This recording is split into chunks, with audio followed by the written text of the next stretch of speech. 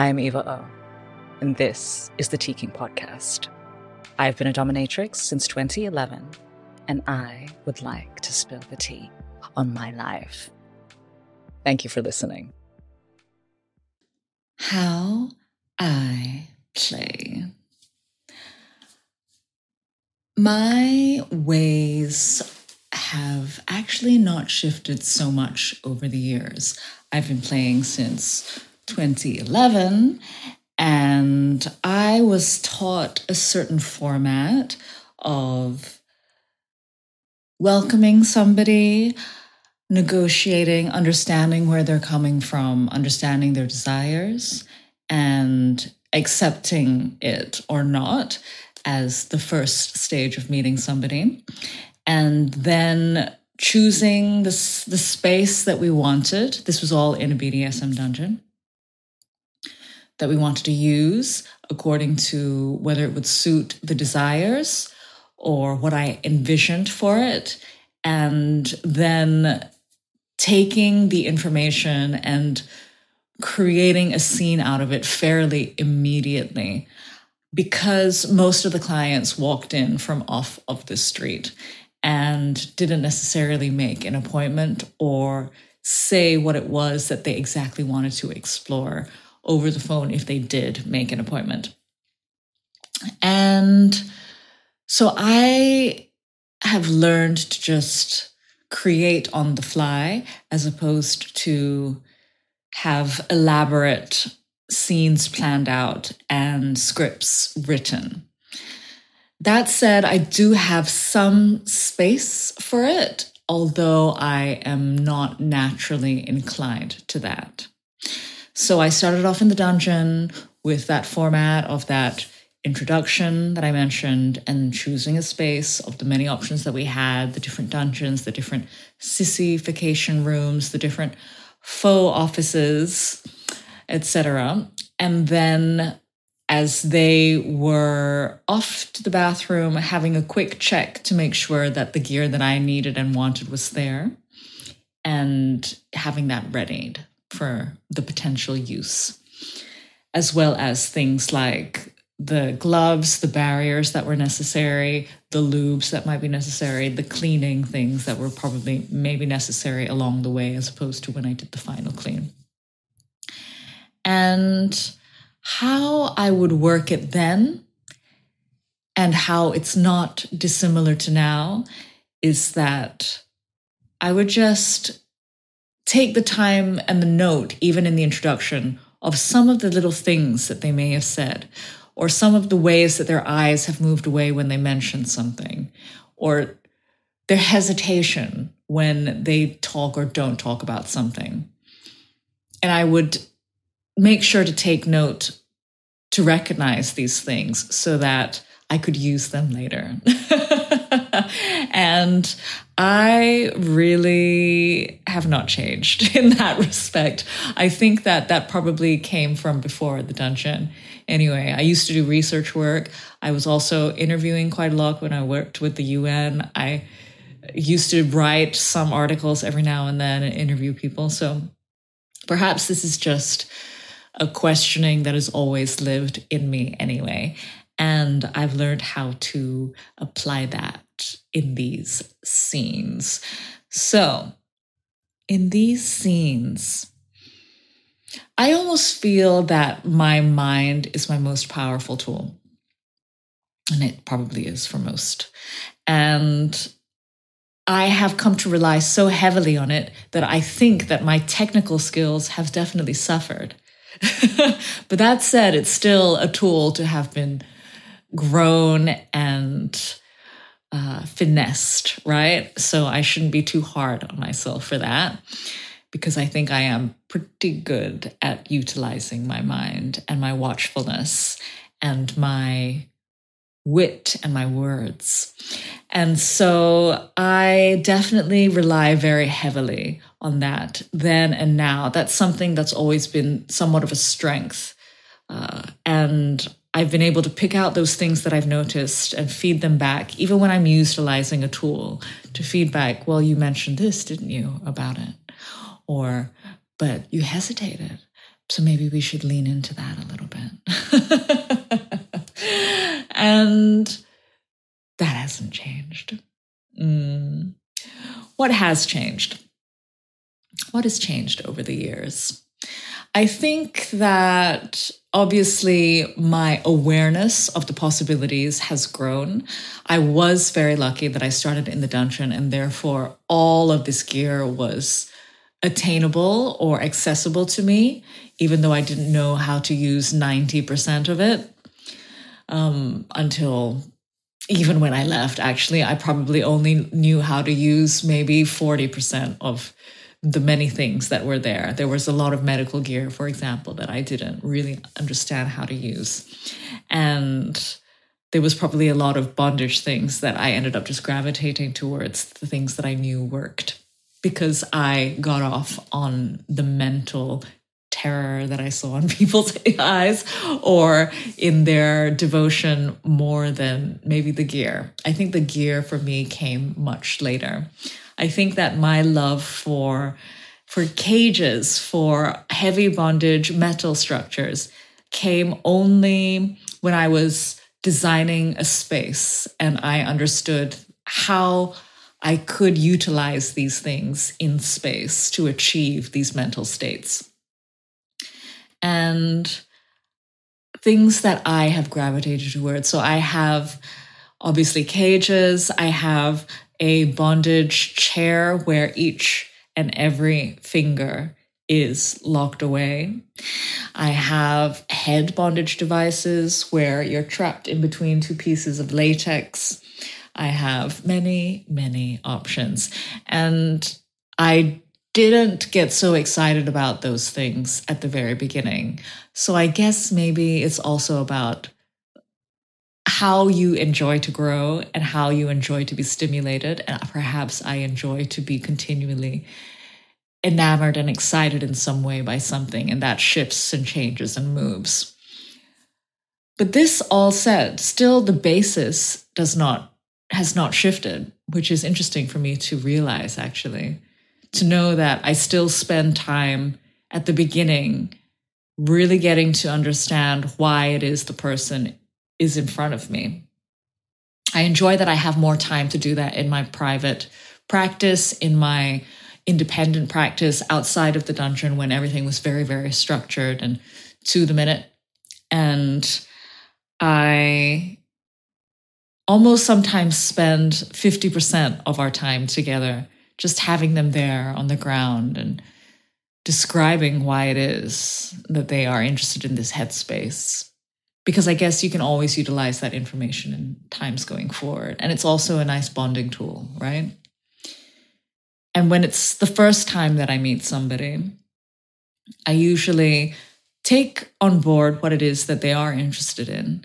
But I usually do a little bit of an introductory session to me so that they understand what my tone is, so that they understand how I speak, how I like to be spoken to, how I like them to move, where I like them to move in a space.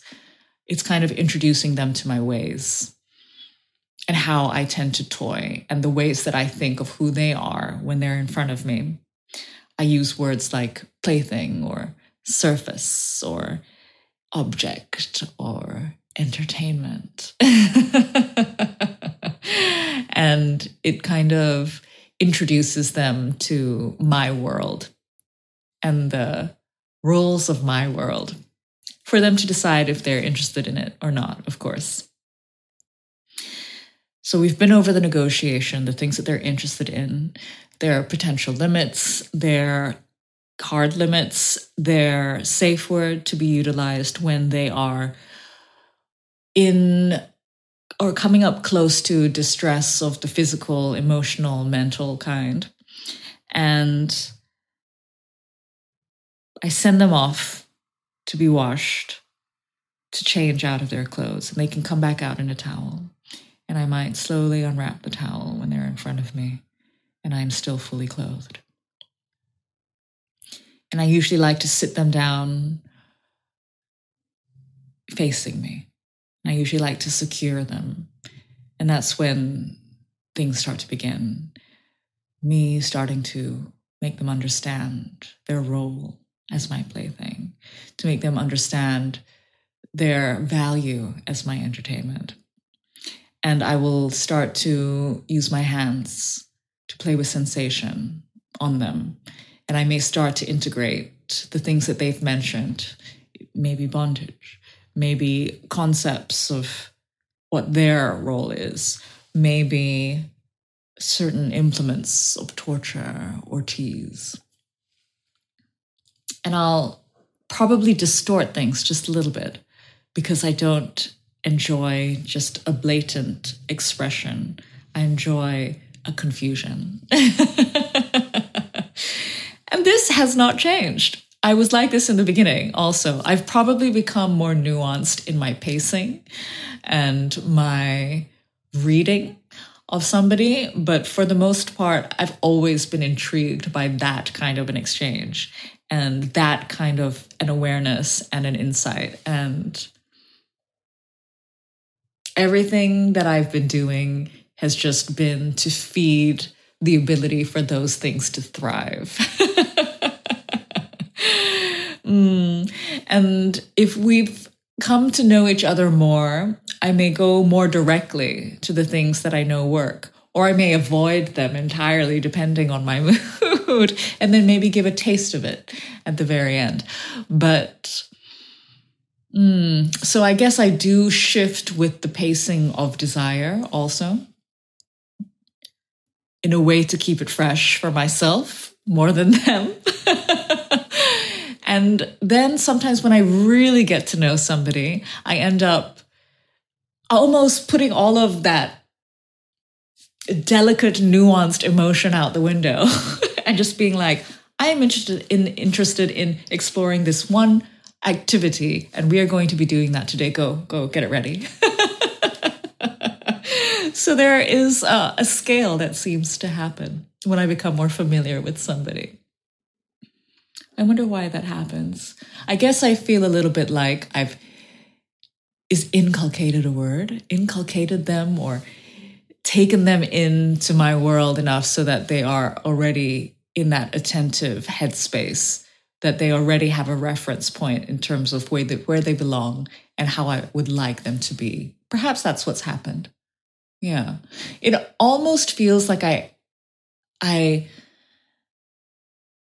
grow a nonchalance, but actually upon thinking back on that, I think that I've grown a familiarity and a comfort and a confidence in our relationship. Interesting. I hadn't thought about it that way. And it's like any, I guess, most relationships, right? How that can happen over time and comfort, and how it actually means more than what could sound dismissive. So I won't be so hard on myself then the next time I just simply instruct somebody to do something when they've been in my life for as long as they have. But yeah, so in the beginning days, in terms of activities, have things shifted? I think that I used to play with the erotic a bit more. Actually, no, I still enjoy that edge of things. I think utilizing breath and closeness, it's still a thing for me. And in terms of toying with what they may find hot, essentially.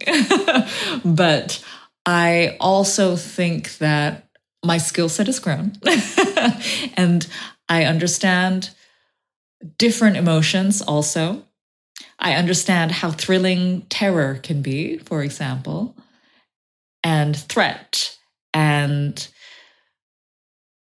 humiliation and joy, as opposed to just catering simply to a straightforward, if there's such a thing, a straightforward, sexually gratifying experience. I think that actually, I've always enjoyed having a range of emotion, but now I more comfortably move through many more in a shorter period of time. I feel more confident, I guess, running through that. Yeah. And the inverse, I also feel more confident keeping it very simple. I used to, even though I didn't necessarily have time to plan my sessions and I just had to execute, I still tried to fit a lot of things in, everything that they were hoping for, and maybe a few little twists and turns that keep it fresh. But now I realize that a lot of the exchange can live in the fact that I am in the room, that my presence is there paying attention to them. I think that that has a lot of worth, and I don't need to cram in all of this content in order for it to be a valuable exchange for either of us, for both of us. So that's also been an interesting learning of mine. I can take things slower. Yeah, but still, ultimately, I enjoy getting to know somebody through very, very deep observation. Utilizing that information, often feeding it back to them so that they become a little bit more self-aware and therefore more palatable to me. And then carrying out the things that they were hoping for or not, depending on how much I think that they deserve it. And how I feel like I would like our relationship to sit. Yeah. And are there formulas for this? I probably have some running around in my head very, very much in the recesses of my mind. I guess if I thought about it, I could probably write it out, but I've never thought about it. All of this is very intuitive. It's very much me running on the emotion that is happening right then, whether it be mine or what I see potentially in them. And feeding off of it and creating something from it and letting that be my guide more than anything else. Yeah. And I guess over time you learn how far maybe you can push most people or what to stay away from, things that sound like it's a no-go. I think those safety elements when it comes to mental spaces has also obviously improved with my experience and my pitfalls that have happened also when people react badly and it impacts on me, obviously. So I guess these things have also made me more cautious. And also over time, I think that I've learned that I can easily step into what looks like a very heavily intimate space and then move out of it like that. I've become pretty good at embodying my intensity of a focus, of an eroticism, of a terror, a real intensity. And then just once they're gone, being like, all right, what am I going to eat now? Yeah, so I think that's been very healthy for me because I used to carry it more at the beginning, and that would feed into me eating like more than I need to in order to like sort of quieten things down, me needing to sleep a lot more in order to kind of balance it out. So I think that that's also been a very useful thing, like a compartmentalization or an ability to put on and off the hat more productively for me. Yeah, so I think that even though my motivations sound like they haven't changed, motivations of emotional expression and exploration and intensity of engagement and interaction, even though those have not shifted, I think that my ability to get to those has improved, and I'm happy for that. I've never done a review of my own work before. This was supposed to be about how I play, like telling you how I run a session or the things that I do, but it's turned into a little bit of like a work career review, which is okay, I guess, right? It's still an insight into what I'm up to. But yeah, perhaps I can end with something that's more of a practical note. in terms of how you could potentially run a session. Yeah, because I've been speaking quite like high level in terms of my motivations and the emotions that run through it. Everybody's going to have a different experience. Some people are happy with thrill as the emotion, or just like amusement. Totally fine. Totally cool. I definitely have those moments too. And I think that that's probably healthier if you're going to play as often as I used to. But I would say that I've never played in a session before, there's probably a few things to start off with. And that is maybe to play with somebody who is experienced and who is trusted by the community and who maybe has a reference or two, if that makes you feel more comfortable, and have an idea of what it is that you would like to explore, whether you're a top or a bottom, in this scenario. And I don't necessarily think it's entirely necessary, but I think that it can be sometimes useful to switch it up just so that you get the experience of what that perspective could be like. Not saying that it's essential, but I think that it could be a quick way to learn in some ways, if you're open to it, of course. And then after finding these individuals, this group, maybe it's even in a class context, it's then having an idea of what the reference points are for you, the things that are interesting so that people have something to work with, so that you have something to work with as well. And there doesn't have to be a huge laundry list. It can just be focusing on one thing for 15 to 20 minutes. We don't have to commit to like a 5-hour session straight off the bat. And it can be even a practice of being dominant. I think that we don't even have to utilize a tool or a particular sexualized scene. I think it can also just be about asking and getting those needs met. I think that that can also be a really nice power exchange exercise if you're just starting to familiarize yourself with the headspace, with the potential session, headspace and construct. And then to negotiate what that might look like and to have a little bit of a creative freedom in your mind in terms of how those things could maybe go together or that time could be, but also not being too hard on yourself if it doesn't go exactly as that happens. Having safe words in place when it comes to physical, mental, emotional limits and feelings of discomfort. And whether you want to use a traffic light system that slows you down at yellow and stops you at red, green is keep going, or whether you just want to do a one-word stop policy, like mercy is my favorite. And then you've maybe set up a time for this where everyone can potentially get into a certain headspace. Maybe you can even have a little ritual that brings you into headspace if you think that changing the lights, the smell, the sounds that are happening, that could help maybe. And then running through these things as maybe you had negotiated, but also as you have run through in your mind, perhaps. And then checking in with yourself and with the person. And then I think debriefing, very important. How are you feeling? How am I feeling?